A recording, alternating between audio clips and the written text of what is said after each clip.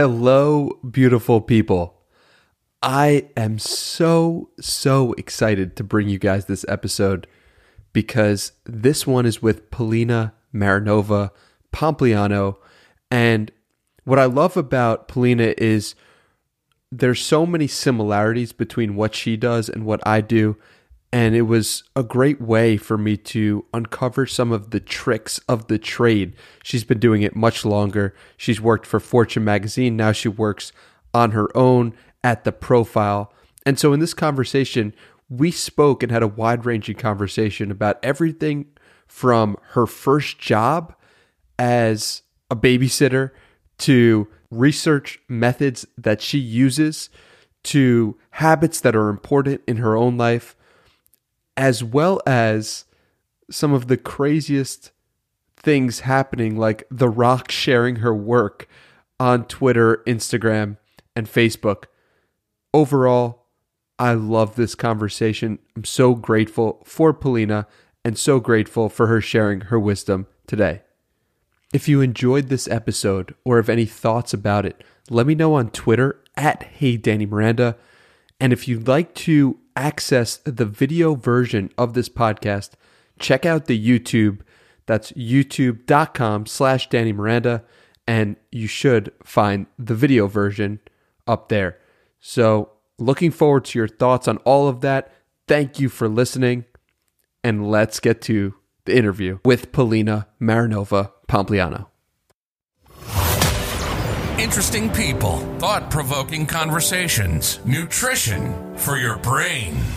Journey through the minds of the world's top performers and discover what it really takes to achieve your highest version. This is the Danny Miranda Podcast. First of all, Polina, thank you for joining me today. I really appreciate it. I'm so excited, Danny. Thank you for having me. So one of the things that you've said before, or that someone you worked for has said before, Patty Sellers used to ask people, what was your very first job? So I figured that'd be a great place to start for this interview as well. That's awesome. Okay. So this is really funny. My very first job, I would say, outside of babysitting, because I feel like everybody does that. My mom used to work at a child care center when I was in high school, and she did the admin stuff, she was one of the operators there.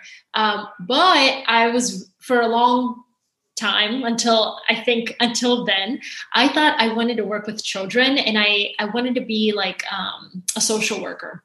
So one summer I was home in high school. Also, I don't know how is this legal? I have no idea. But I was like, hey, I would love to come shadow someone or work at the childcare, because this is what I want to do.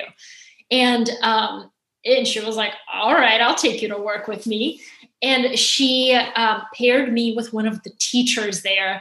And I worked with 3-year-olds for a whole summer. And honestly, it was amazing, because also now thinking these kids are 18 years old blows my mind, or probably older. Oh my God. But it was really cool to see, but I was so exhausted that for my lunch break every day, I would fall asleep in the car. I was like, whoa, this is crazy. But it was just a really eye-opening experience to me, and then it evolved, and I wanted to work in journalism and cover education. I just think education is such an important part of society, and the fact that we're severely underpaying teachers is just mind-boggling to me. But that was an eye-opening experience of hey, it really matters who your children interact with at such a young age, because that really does help shape them later. When did you make the transition and realize, okay, I'm going to work in journalism now? Yeah, well, because I was in high school during this whole period, and I mean, I liked that, but then my friend was like, "Hey, there's this elective. We can join the newspaper club." And I was like, "Sure," because I was not talented in any other way. The other electives were like art and chorus and band, and I was like, I don't have any of those skills, and I'm not about to start learning. I like writing, so let me just join the nerdiest one of them all, the newspaper. So that opened my eyes to like, there's this whole world, and I was a pretty introverted kid, but you give me a pen and a notepad, and like it allowed me to walk up to anybody and ask them questions. And it gave me this confidence. And I was like, wow, like this is pretty cool.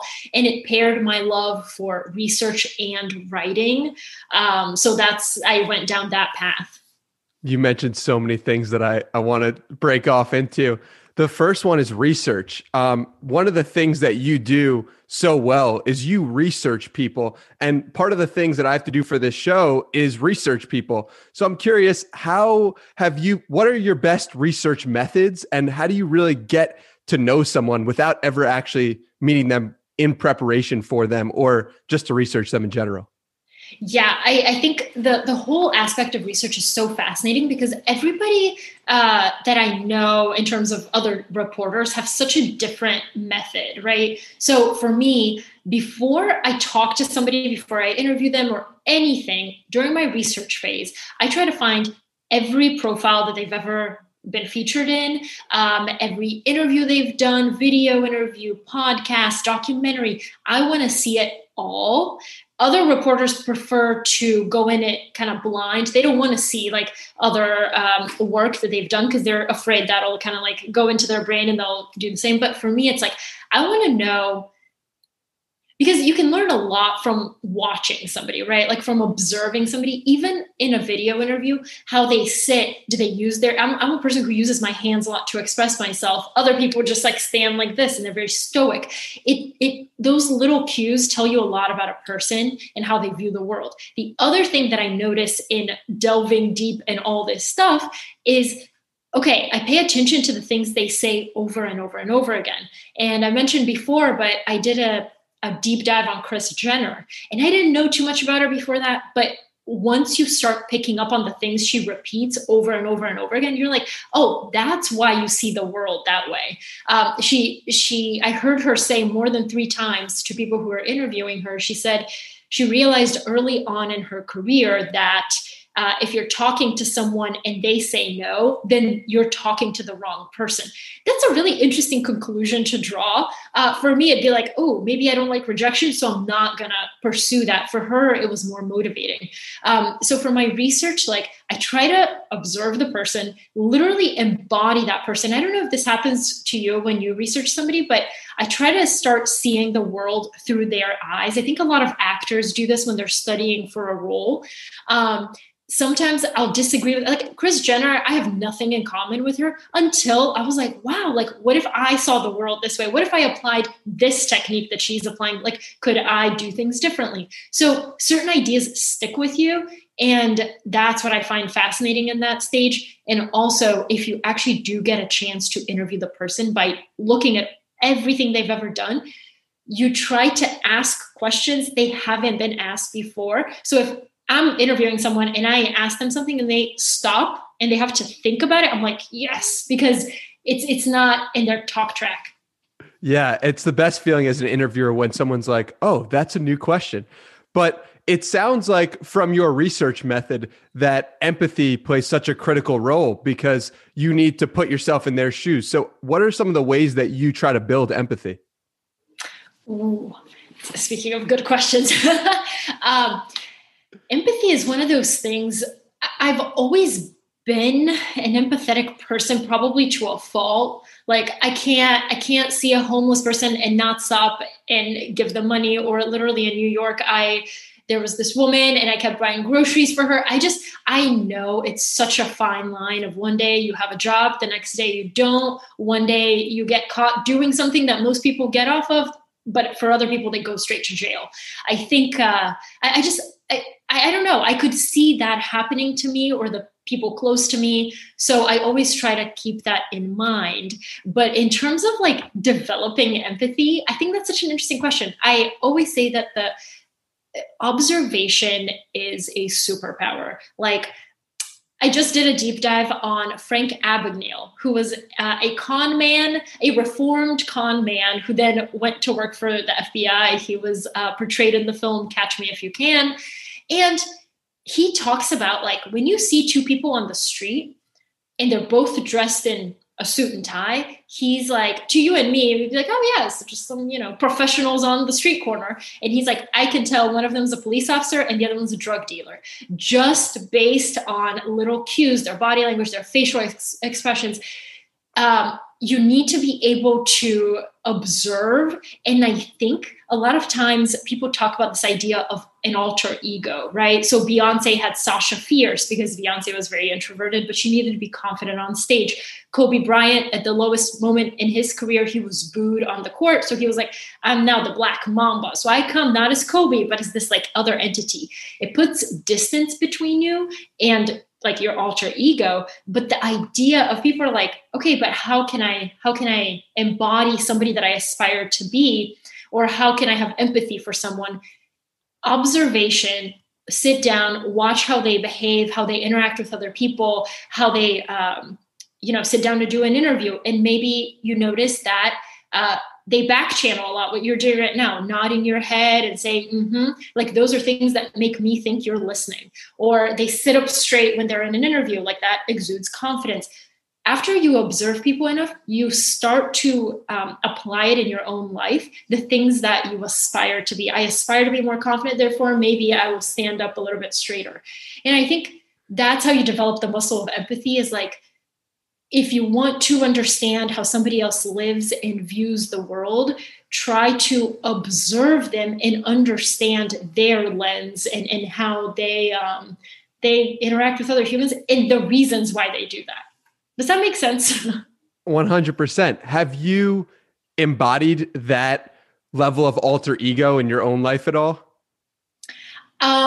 Okay. So this is, yes. But when I first moved to New York in 2014, I was wildly insecure about myself in terms of where I was at that point in my life. I was surrounded by my friends who had recently graduated from college. I graduated in 2013. Now looking back, I'm like, maybe I should have had a little bit more patience with myself. But at that point in time, I was like, oh my God, I'm not doing enough. I'm not making enough money. Everybody around me is working in finance and whatever, making a killing. And I'm here working at a startup, like barely able to pay my rent. What am I doing wrong? And so this is kind of where my love for studying people came in. I went down a really deep rabbit hole on Sarah Blakely. And I mean, I felt like she was in a similar position with how I felt. She was selling fax machines door to door. Like, that's not what she wanted to do with her life. She knew there was more potential for her. So she started working on Spanx.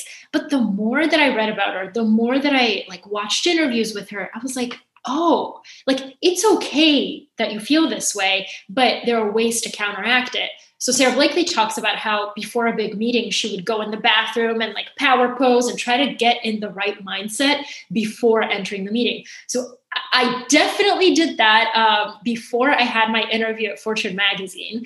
And it wasn't so much it's like a woo-woo thing. It's like, I need to make sure that I'm in the right mindset to show up as me and not somebody who's like, I'm so nervous and I'm so happy to be here, because so many of us do that.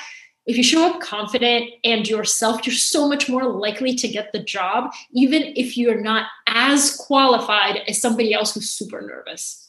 I love how you use someone who had succeeded and someone who went on to create Spanx and everything, and use that as a way to embody yourself in that moment, because role models can be all around us. And we need to look for the internet, and we can easily look to the internet or books to find them. So wait, sorry, Dan, just one more thing here. Sorry, before I forget it. I think that a lot of people say, oh, well, I found someone, successful and I asked them to be my mentor. I didn't have that. And not because I couldn't have asked somebody, but just because nobody had done what I kind of wanted to do. And I did look to people like Sarah Blakely or Patty Sellers at Fortune. Before I ever knew her, I would watch videos of her interviewing. I was like, wow. Like, to me, even though I had never met these people, they were my role models. And Tyler Perry says this. He grew up in a really poor neighborhood he hadn't seen a successful businessman who looked like him before. So what he did was, he was like, every day I came home from school and I turned on the TV and I watched Oprah. Oprah was his mentor and showed him like, hey, there's a path for you too. And he was able to learn from her, even though he had never met her. So I think the power of, like you said, learning, we have the internet, go find somebody whose path you admire, look at how they got there, but also make sure to look at the sacrifices they made and the mistakes they made, because the path definitely isn't always a straight line. So you have to understand, like, maybe if I want to be this big, successful CEO, I might have to make some other sacrifices along the way. And am I okay with that? Who are some people that you currently today look to as inspiration, if anyone at all?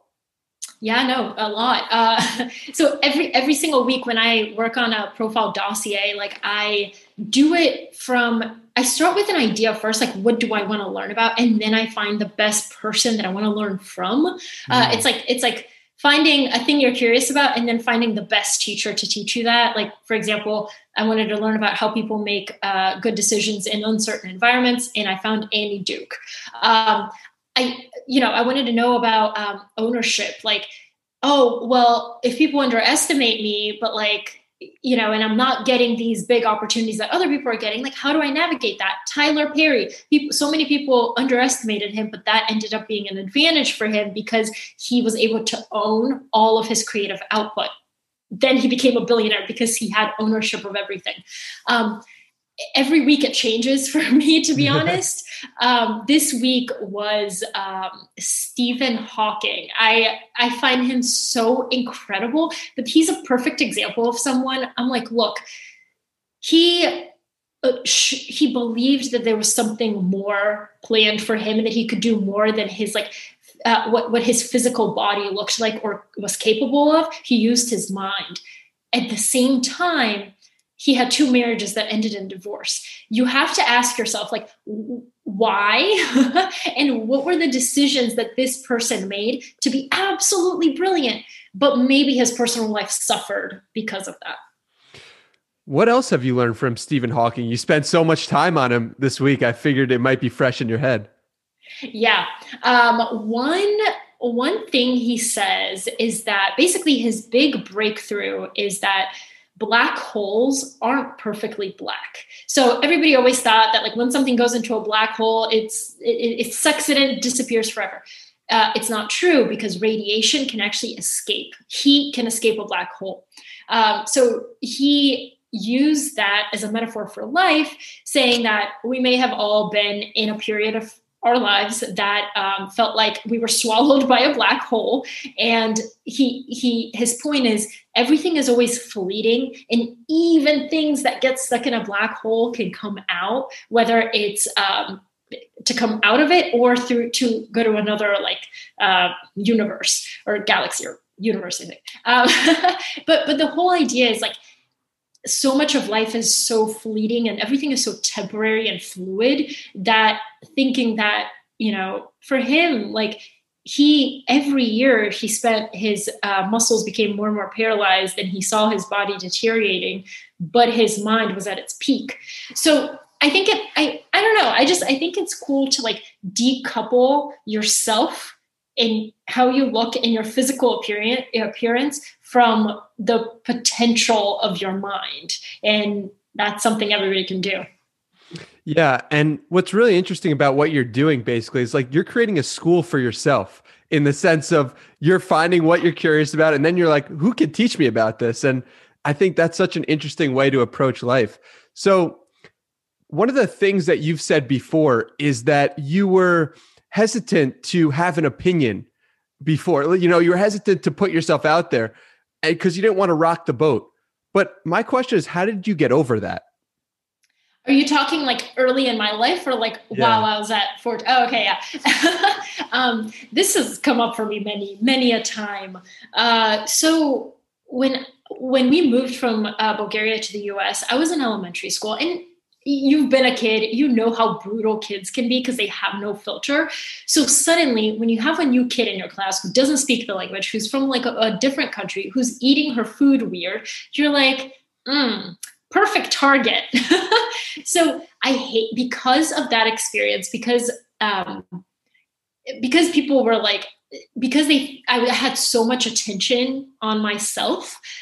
I switched schools like in middle school because my parents moved to a new area.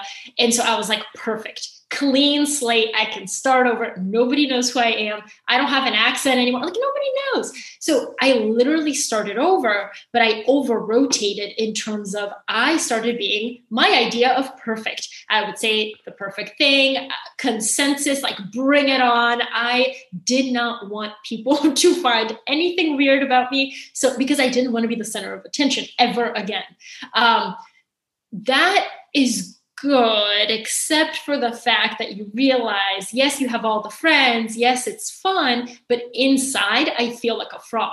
I don't feel like I'm expressing my opinion about things that I should be, that I have an opinion on. And I became super boring. I think in my post, I wrote like I worshipped at the altar of conformity, just because nobody, like people who don't have opinions are pretty boring. It's like, if you agree with everything I'm saying, I'm like, oh, Danny, come on. Like, just tell me like, you're wrong. I disagree. That's what makes life exciting. And that's like fun debates make you think and stimulate you intellectually. So I think journalism was a good fit for me because it's a formula. When you're a news reporter, I wasn't a columnist. I always wanted to be a news reporter. There's a lead, then you get into the meat of the story. It's facts, it's quotes, it's never your own voice. Then when I started writing term sheet for Fortune, I mean, you have to have a point of view. And at first I didn't. And people were like, I don't read this for the news. I read this so you can tell me based on your knowledge of the industry and the people you talk to, what you think about this. I'm like, damn, like I don't want to be doing that. But it helped shape and develop my voice. And I think there's a way to have an opinion where you say, I could be wrong. Please tell me. I'm open to feedback, rather than I think what we're seeing now across a lot of media organizations is, this is my point of view. You're wrong. I'm not listening. Whatever you say, I stand this moral high ground. And I don't think that that's the formula for a functioning society. Sorry, that's way too much than what you wanted to know. That's never a bad thing. But from my perspective, it seems like a lot of self-awareness on your part for the way you over-indexed. So where does that self-awareness come from? I think the self-awareness comes from the fact that when I moved here, because I didn't speak the language, I was forced to observe people and pick up on things that other people don't pick up on. I picked up on the back channeling, like if somebody's agreeing with me. I picked up on if somebody was looking at me weird, or just these like small body language things that most people don't pay attention to. I really do think people who don't speak the language, you're forced to do like a full body scan of like, okay, how are they feeling today? Are they about to, talk some shit to me? Like, and you know, who's like a threat and who's not, but those things help you kind of have more social skills and be more self-aware of yourself. Because ultimately, like, who is it that Chris Voss, I think, says this, or is it Paul Ekman? One of them. When you're looking at someone and you kind of like see that they are frowning or they're whatever, that person acts as a mirror to you. So what are you saying that is making them react in that way? I think it's such a simple thing, but like during a negotiation, it's very important. And this self-awareness is probably the most important thing for anyone who wants to build a community or have good relationships. Like it's one of those things that it's obvious, but few people understand it. You just mentioned community, and it's a perfect time for me to ask you about the incredible community you've built with the profile. It's crazy because when I saw that you had meetups at bars back before COVID, I was like, that is so cool and a great way to take the online community in person. How'd you get that idea? How'd you create such an incredible community? And talk a little bit about that, please. Yeah, I got that idea from Tim Urban at Wait But Why, except for the fact that when he did it, I think he had like 500,000 people participate. And when I did it, I had like 1,000. Still But so well, cool. it was so cool. So basically what I did was I was like, okay, we have X amount. I think at the time, honestly, I think I only had 10,000 people on the list. So I was like, we have this great community. I talk to you guys every week. The only common thread among you people and me is that you're just curious, right? Like curious, you want to learn about new things. And I was like, what if we just all met up in person and just, you never know, right? So, I mean, I had like 10 spreadsheets going, but people would tell me where they were and whether they were interested in attending a meetup. And this is again, December of 2019, like right before all the craziness happened. And then I would match them. So San Francisco, here you go, and like London. It was the coolest thing because I got to see pictures from people meeting San Francisco, LA, New York, London, Nairobi, Kenya, India. Like it was all over. And even though a few of the meetups were like 3 people, it was just, I was like, I can't believe that there are 3 people in Nairobi who read the profile. But that's why it's, to me, the best place on the internet is the profile in my like inbox, because I get to have these conversations with people that aren't in public. So they can tell me like, hey, I actually didn't like that you featured a profile on this because of why. And I can respond with, well, here's my reasoning. And we can have these conversations that aren't like, you're wrong and I'm right. And it's just like a good place. It's a nuanced conversation that's so rare on the internet, and it allows you the opportunity for a long form discussion instead of like a quick take on Twitter where someone's breaking you down. Exactly.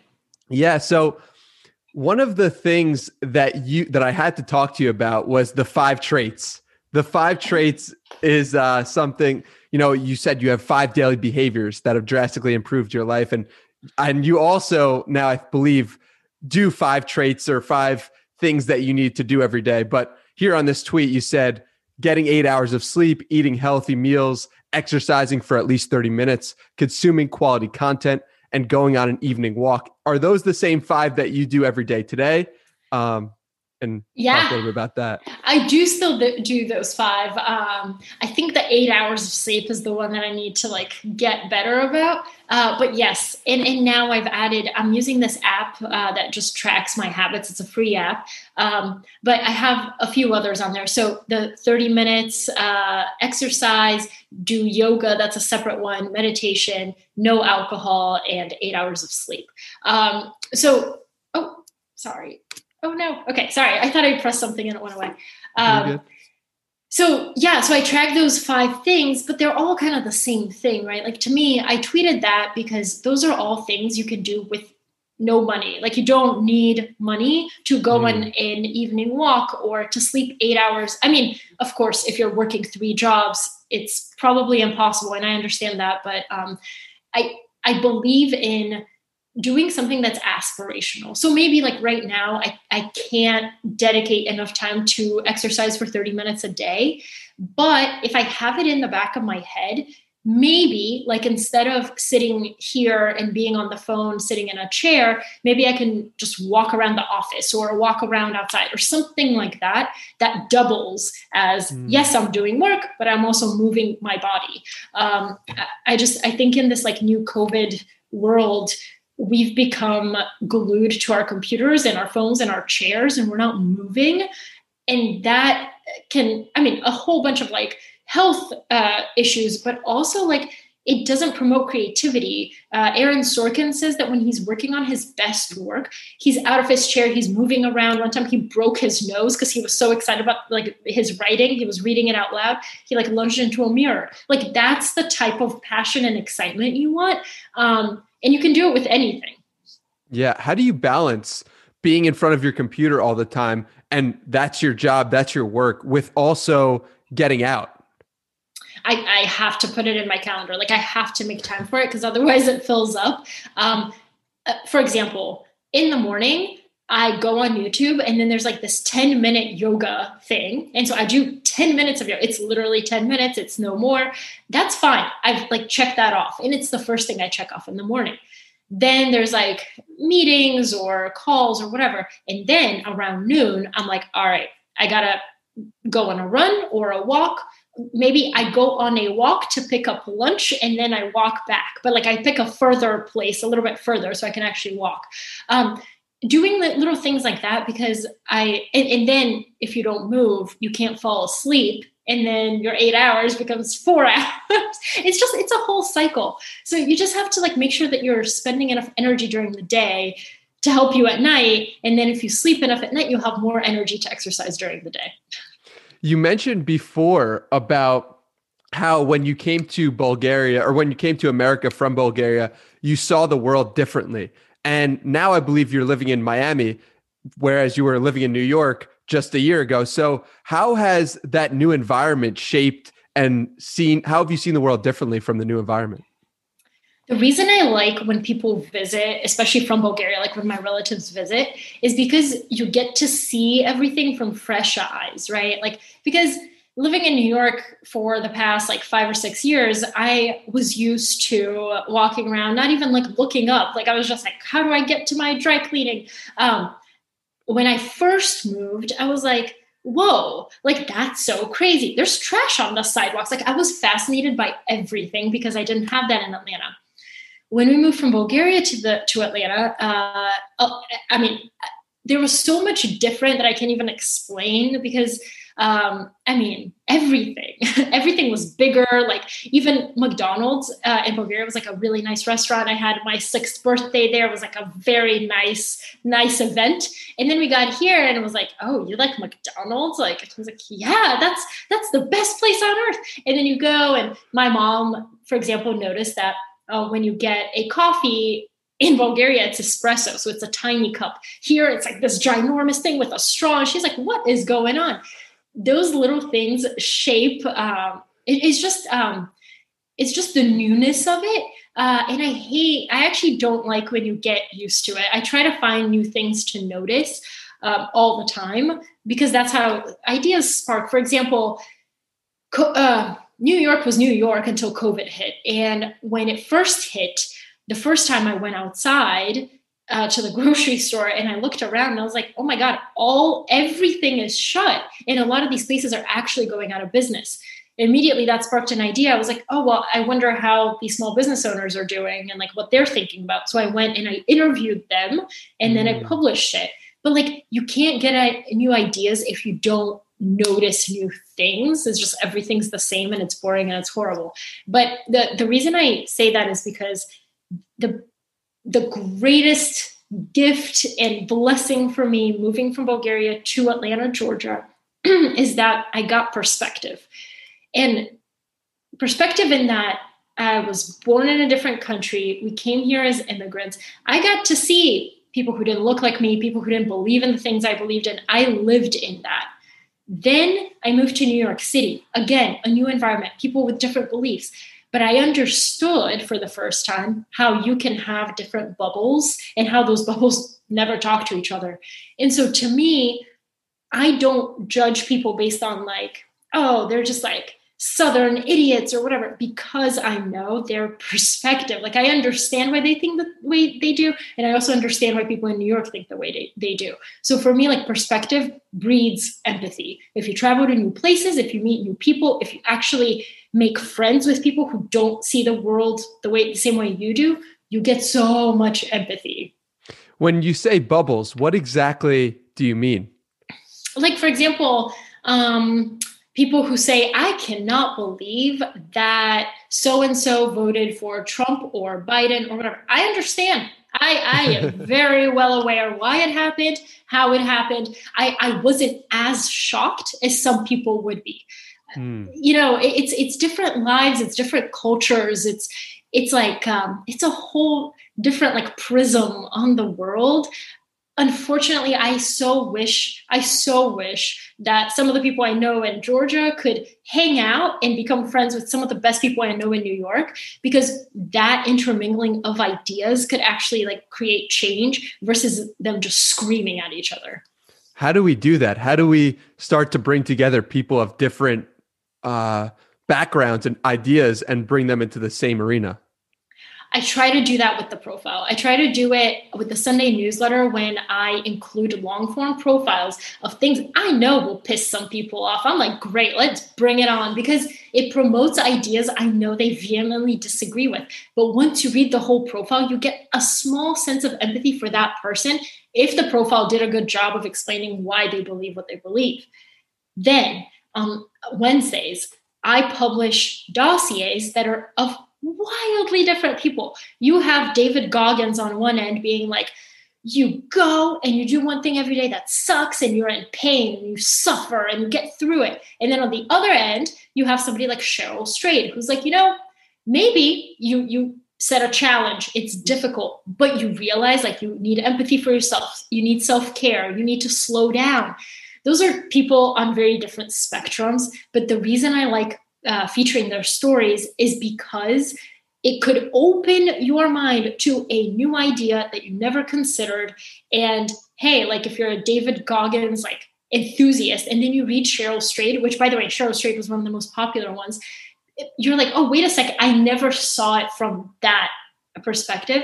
And I think that's what I try to do. I try to like give you, when something's like you're reading it, I try to show you like, hey, by the way, there's like an underside of this thing, and then look at it from the back and the front and on top of it. Like you see things from a different perspective. And that's all I aim to do, because I think people change their minds based on they have to change their minds. I can't come here and scream at you until I change your mind. You have to read something, learn something, or hear something in a certain way that just like sparks that within you. And you're like, you know what? I get it now. I have more empathy now.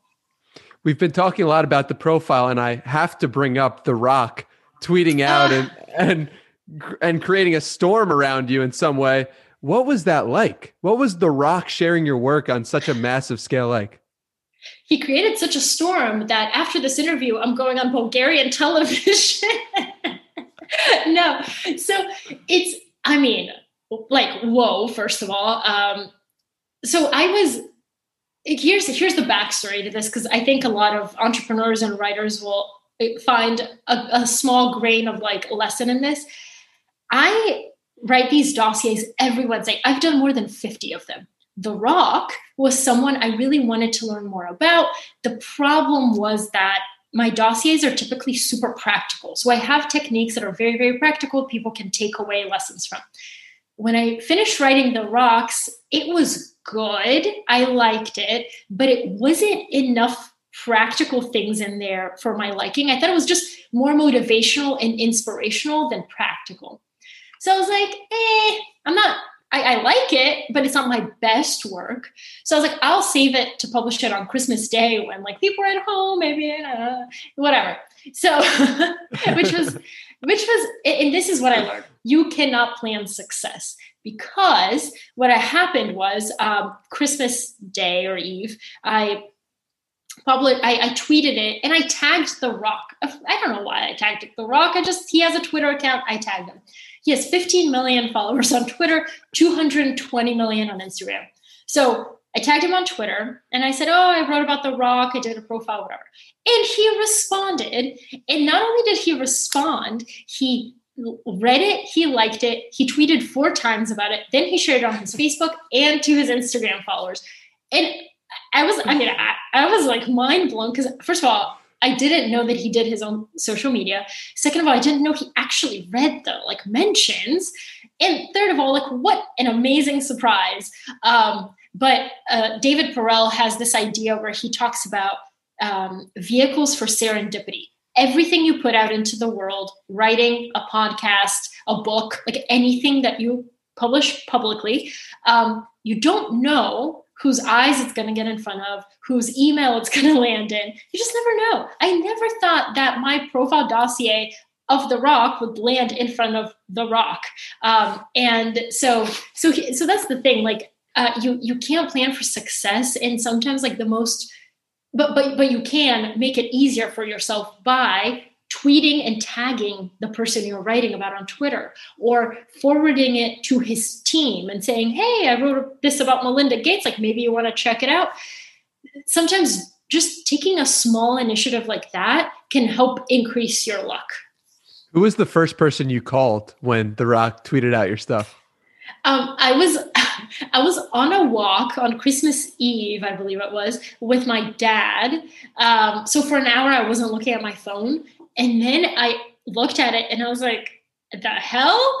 I thought it was a joke. Like I had to, my friend goes, are you sure this is not just a man named Dwayne Johnson? I was like, let me check. So like it was that surprising. But the first person was my dad, because he was right there. And then Anthony, my husband, I called him. I was like, is this for real? Because my phone was blowing up. It was insane.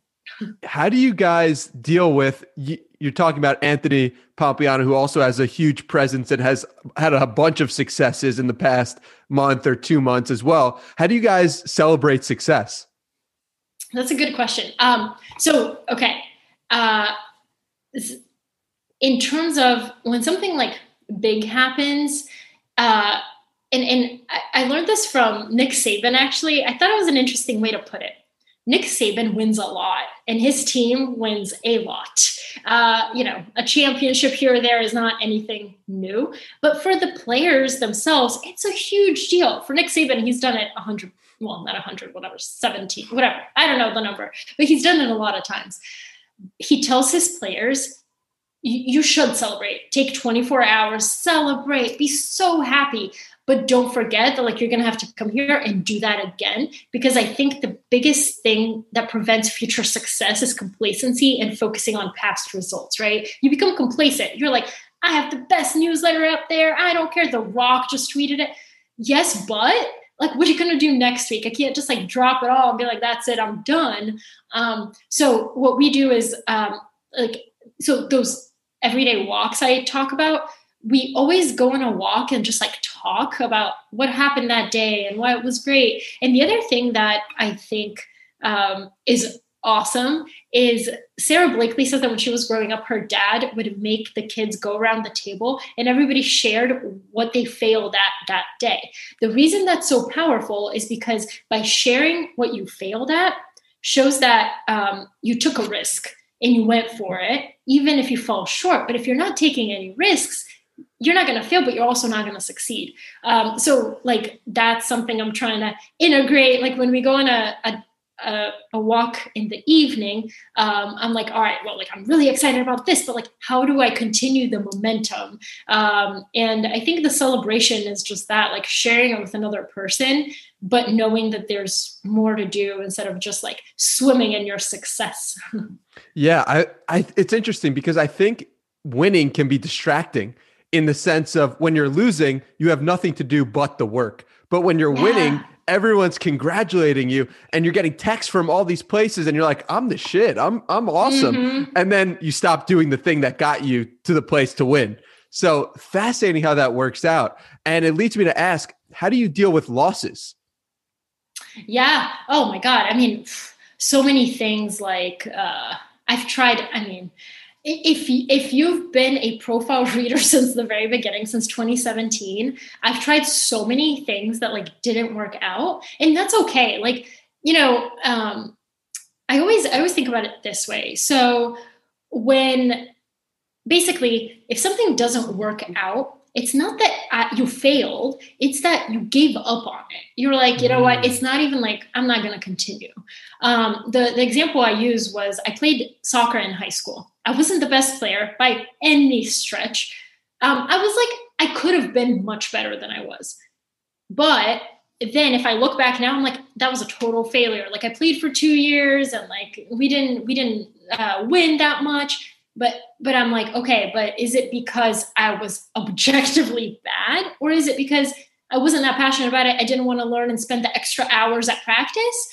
And so I didn't get better and I left it alone and I gave up and I just forgot about it.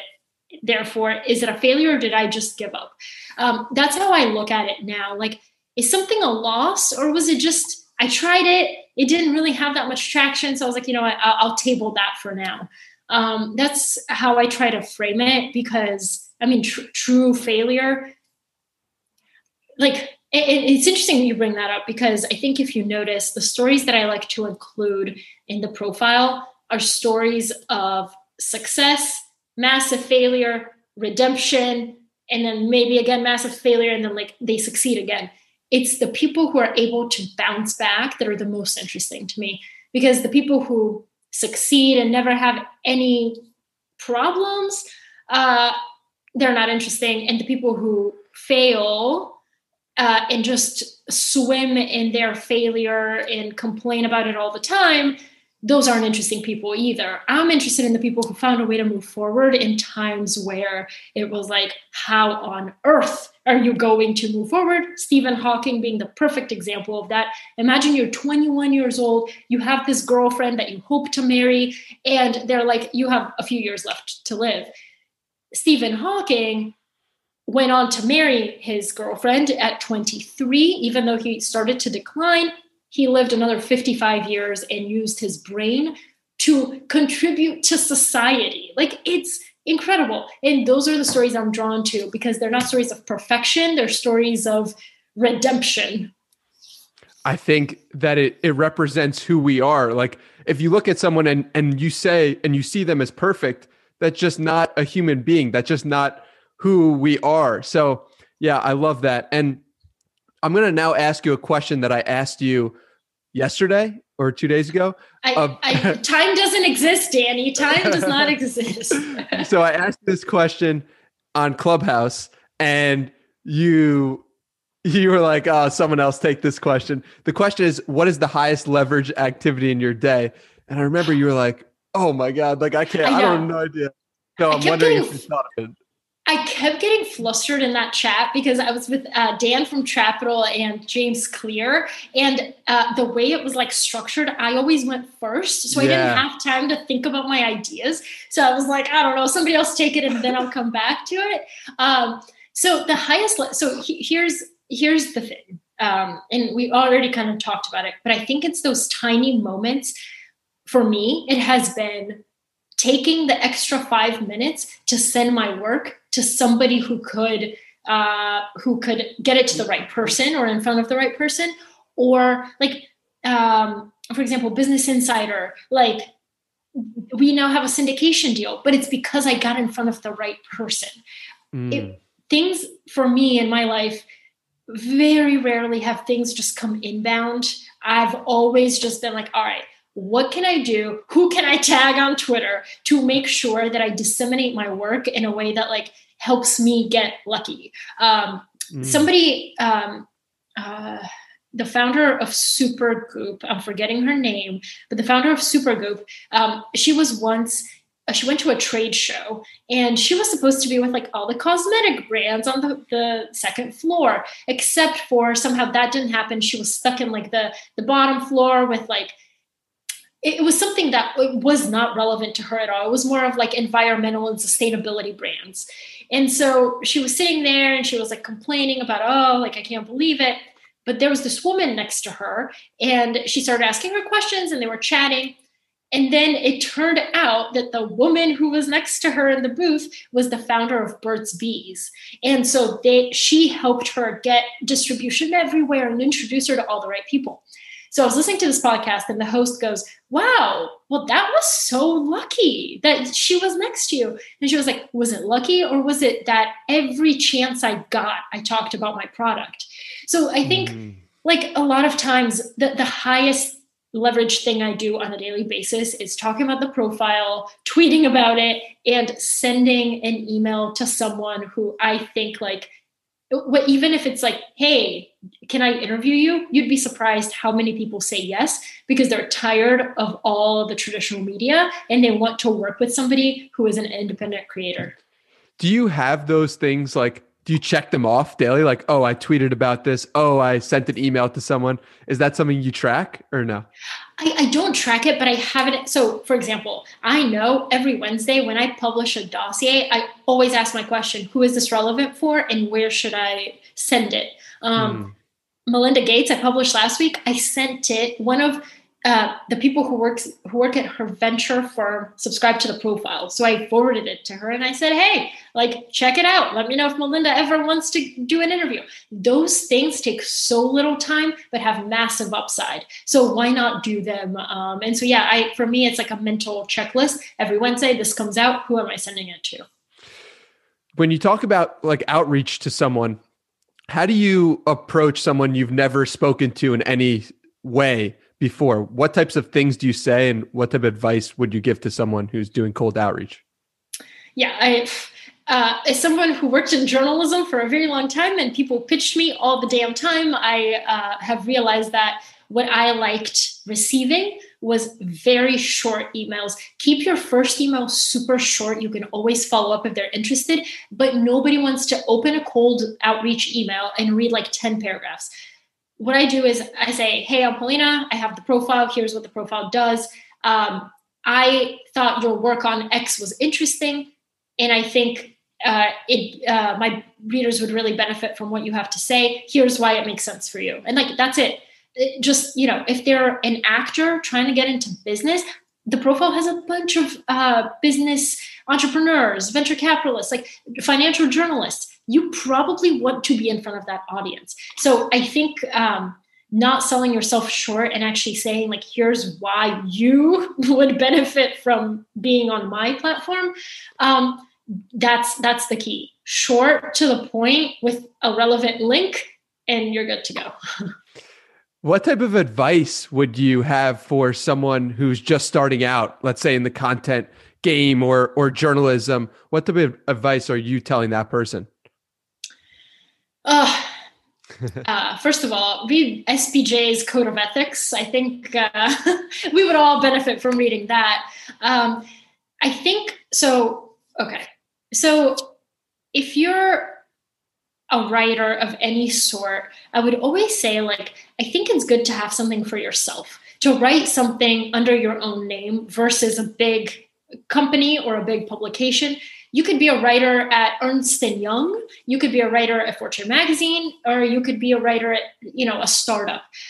I think it's good to have your name attached to a company like that. But if you genuinely enjoy writing and creating something, you should start something that starts as a hobby and then maybe leads you down a different path, whether somebody else interesting sees it and wants to hire you, or whether you want to turn it into a business in the future. The biggest and best advice I have is make sure that you optimize for optionality and don't pigeonhole yourself into one thing. It's really interesting because when you first were figuring out, do I want to work for the profile or do I want to work for Fortune? You said, oh, Fortune sounds much better. So that's one of the reasons why I won't. But then I believe your husband said, well, because you own it, then it's something that no one can take away from you. How did that go down? Yeah. Oh my God. So I call this, the seesaw of misery, where you wake up in the morning and you're on a high and you're like, I'm going to do this. I'm going to quit my corporate job and I'm going to do my own thing. And then you go to sleep and you're like, are you crazy? Do you not understand the value of benefits and health insurance? So, so I was on this seesaw for a long period of time. And Anthony was like, I'm not going to listen to this anymore until you just like do a pro and con list of like what, would pro is to like why I should leave and con why I shouldn't. So my con list was an absolute joke because I think a lot of times when we're in our heads, everything seems big and important. When you write it down, you're like, LOL. Like one of my things was I will disappoint people. Who the hell cares so much about Polina's life that they will sit down and genuinely be disappointed that she left her job to start the profile? No one. The answer is absolutely no one. So, but you have to see it as an objective human to understand the ridiculousness of it. Because when you're in your head, you're like, okay, yeah, but like, remember my professor from college who said this is the best job that I'm ever going to get? Who cares? Anyway, so one of the things was, yeah, but like, Fortune, writer and editor at Fortune magazine sounds really important. And when I walk into a room, there's instant respect. I'm like, important. People are like, ooh, there's a reporter in here. And like, That's such a superficial thing, but I think a lot of us stay at jobs and hold on to things like that because we're scared of what lies beyond that. I learned this after college when so basically Anthony said there is nothing more powerful than tying your identity to your own name, because you can always lose your job, you can lose your relationship, you can lose your status, your wealth, your home, you can lose it all. But at the end of the day, nobody can take away your name from you, right? So if you build a good brand that's solid, then you are in full control of that. Tyler Perry knows that. Oprah knows that, because when they walk into a room, nobody's like, Oprah, what do you do for your day job? And because status, like, she doesn't identify with, I am a TV show host who does this, whatever. But I think I learned this after college because the second I graduated with no job, I realized, hold on a second, I have nothing to wrap my identity around. So when I'm at a party and somebody says, what do you do? I don't know what to say because I don't know what I do. I do nothing at the moment.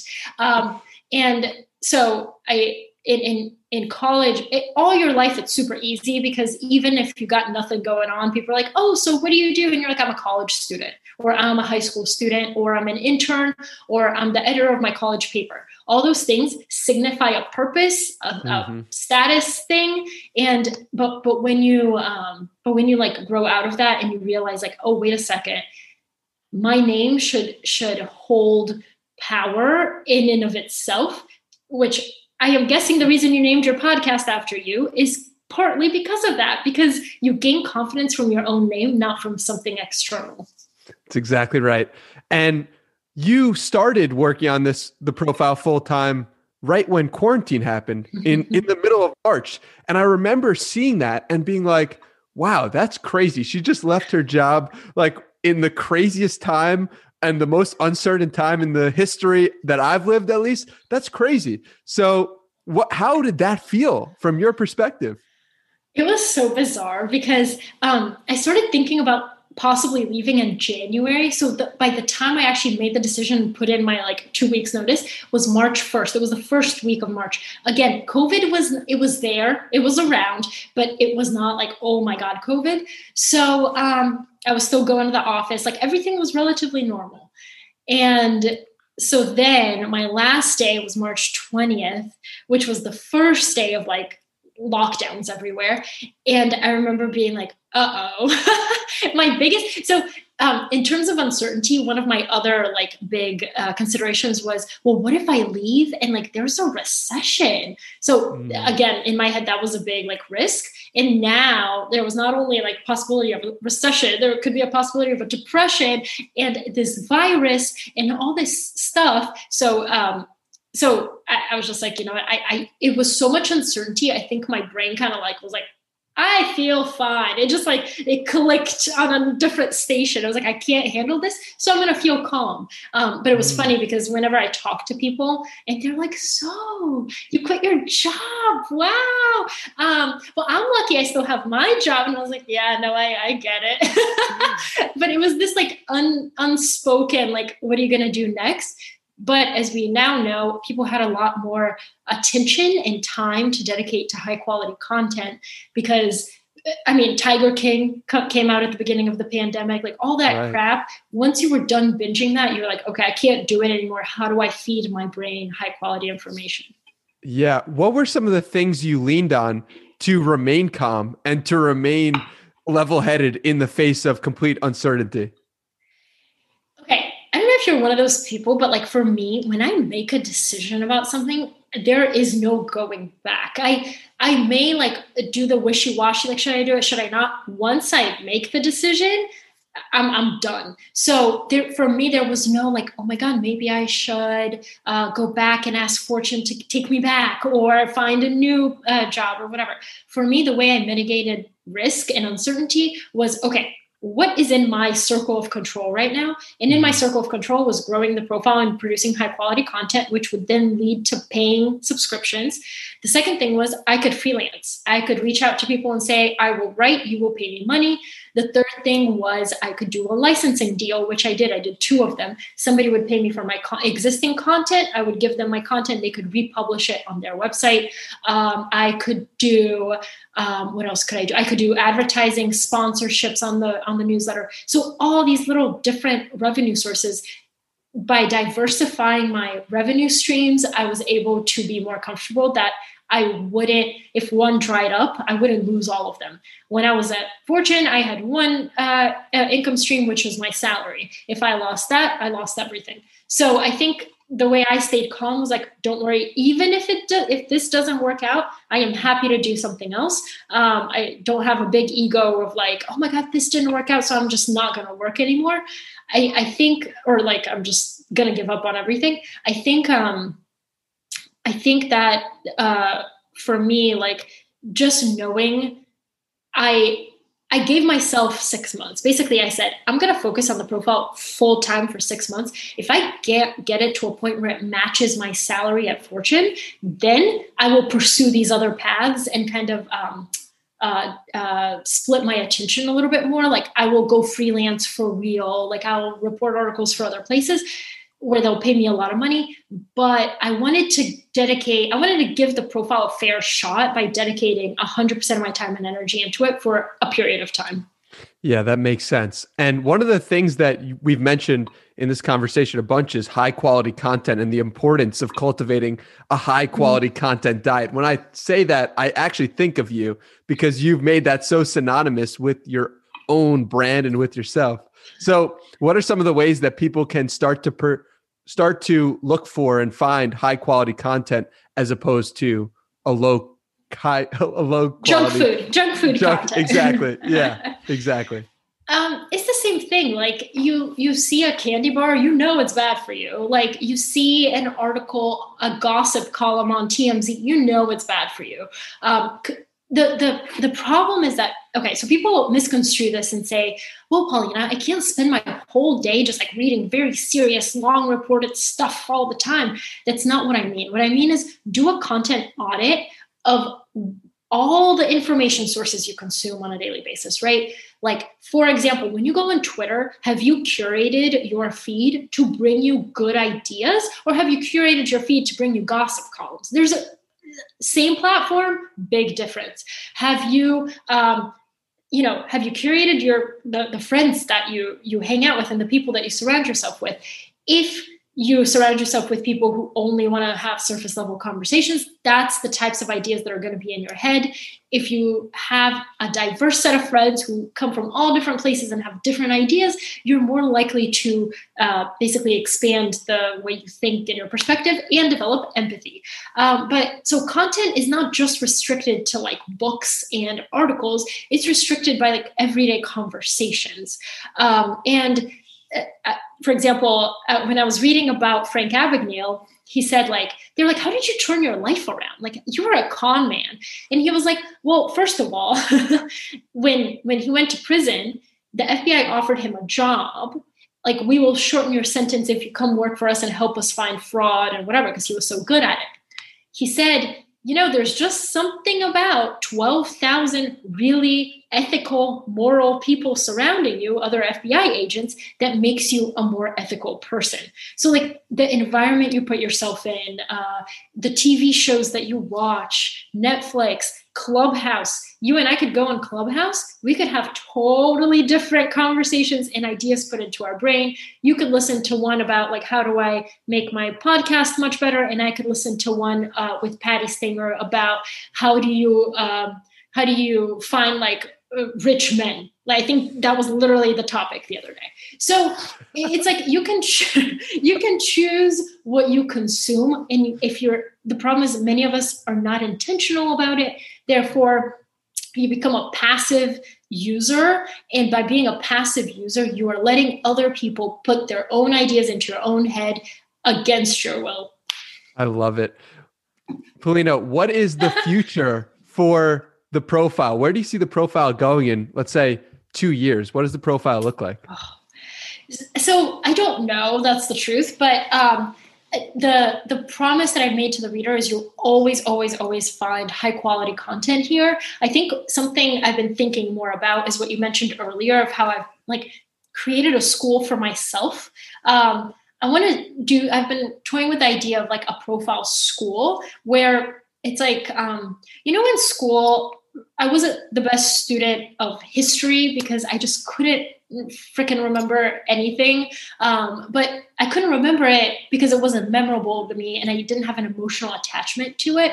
When you tell me about World War I and like what happened, I can't. I just can't remember dates, whatever. It doesn't stick with me. But if you show me World War I through the eyes of my great grandmother or the eyes of of a soldier or whatever, if you show it to me like that, I can basically World War I. I was talking about World War II, whatever. Anyway, see, this is how bad it is. But basically, these events, if you look at it through the eyes of different people, you can better your emotions trigger your memory. So if I can be emotionally invested in this person's life, like I mentioned, I think I talked about this on Clubhouse, but in 50 years, when kids are learning about COVID, you could present COVID as very factual, science-based. You could only talk about like, here were the numbers. Here's how many people died. Here's what happened. How many people lost their jobs. But until you show how it affected all those people totally differently. It may have affected me differently versus you versus a mom with 2 kids who just lost her job. So I think like I want to help people learn some of these like lessons and ideas through the eyes of real people, because I think when you form an emotional connection with somebody, it allows you to better remember it and try it in your own life. I think that's a perfect place to wrap it up. Thank you so much, Polina. I really appreciate you taking the time. Where can people find you if they want more Polina in their life? On Twitter, I am Polina at POLINA _Marinova, MARINOVA. By the way, fun fact, I used to have at Polina on Twitter, but I was in college and I was stupid and I was like, oh, I already have MySpace and Facebook. I do not need another social network in my life. So I deleted it and then somebody else took it. Wow. Okay. Well, that will be in the show notes. You guys should all check out the profile as well. It's incredible. And thank you for your time. I really appreciate it. Thank you so much, Danny. That was my conversation with Polina Marinova Pompliano. Thank you for listening. From the bottom of my heart, I really appreciate you taking the time out of your day to listen to this. And please give me feedback for this episode at Hey Danny Miranda. If you made it this far, I appreciate you tremendously. And I'm so grateful for you. I'll see you guys in the next one. Peace.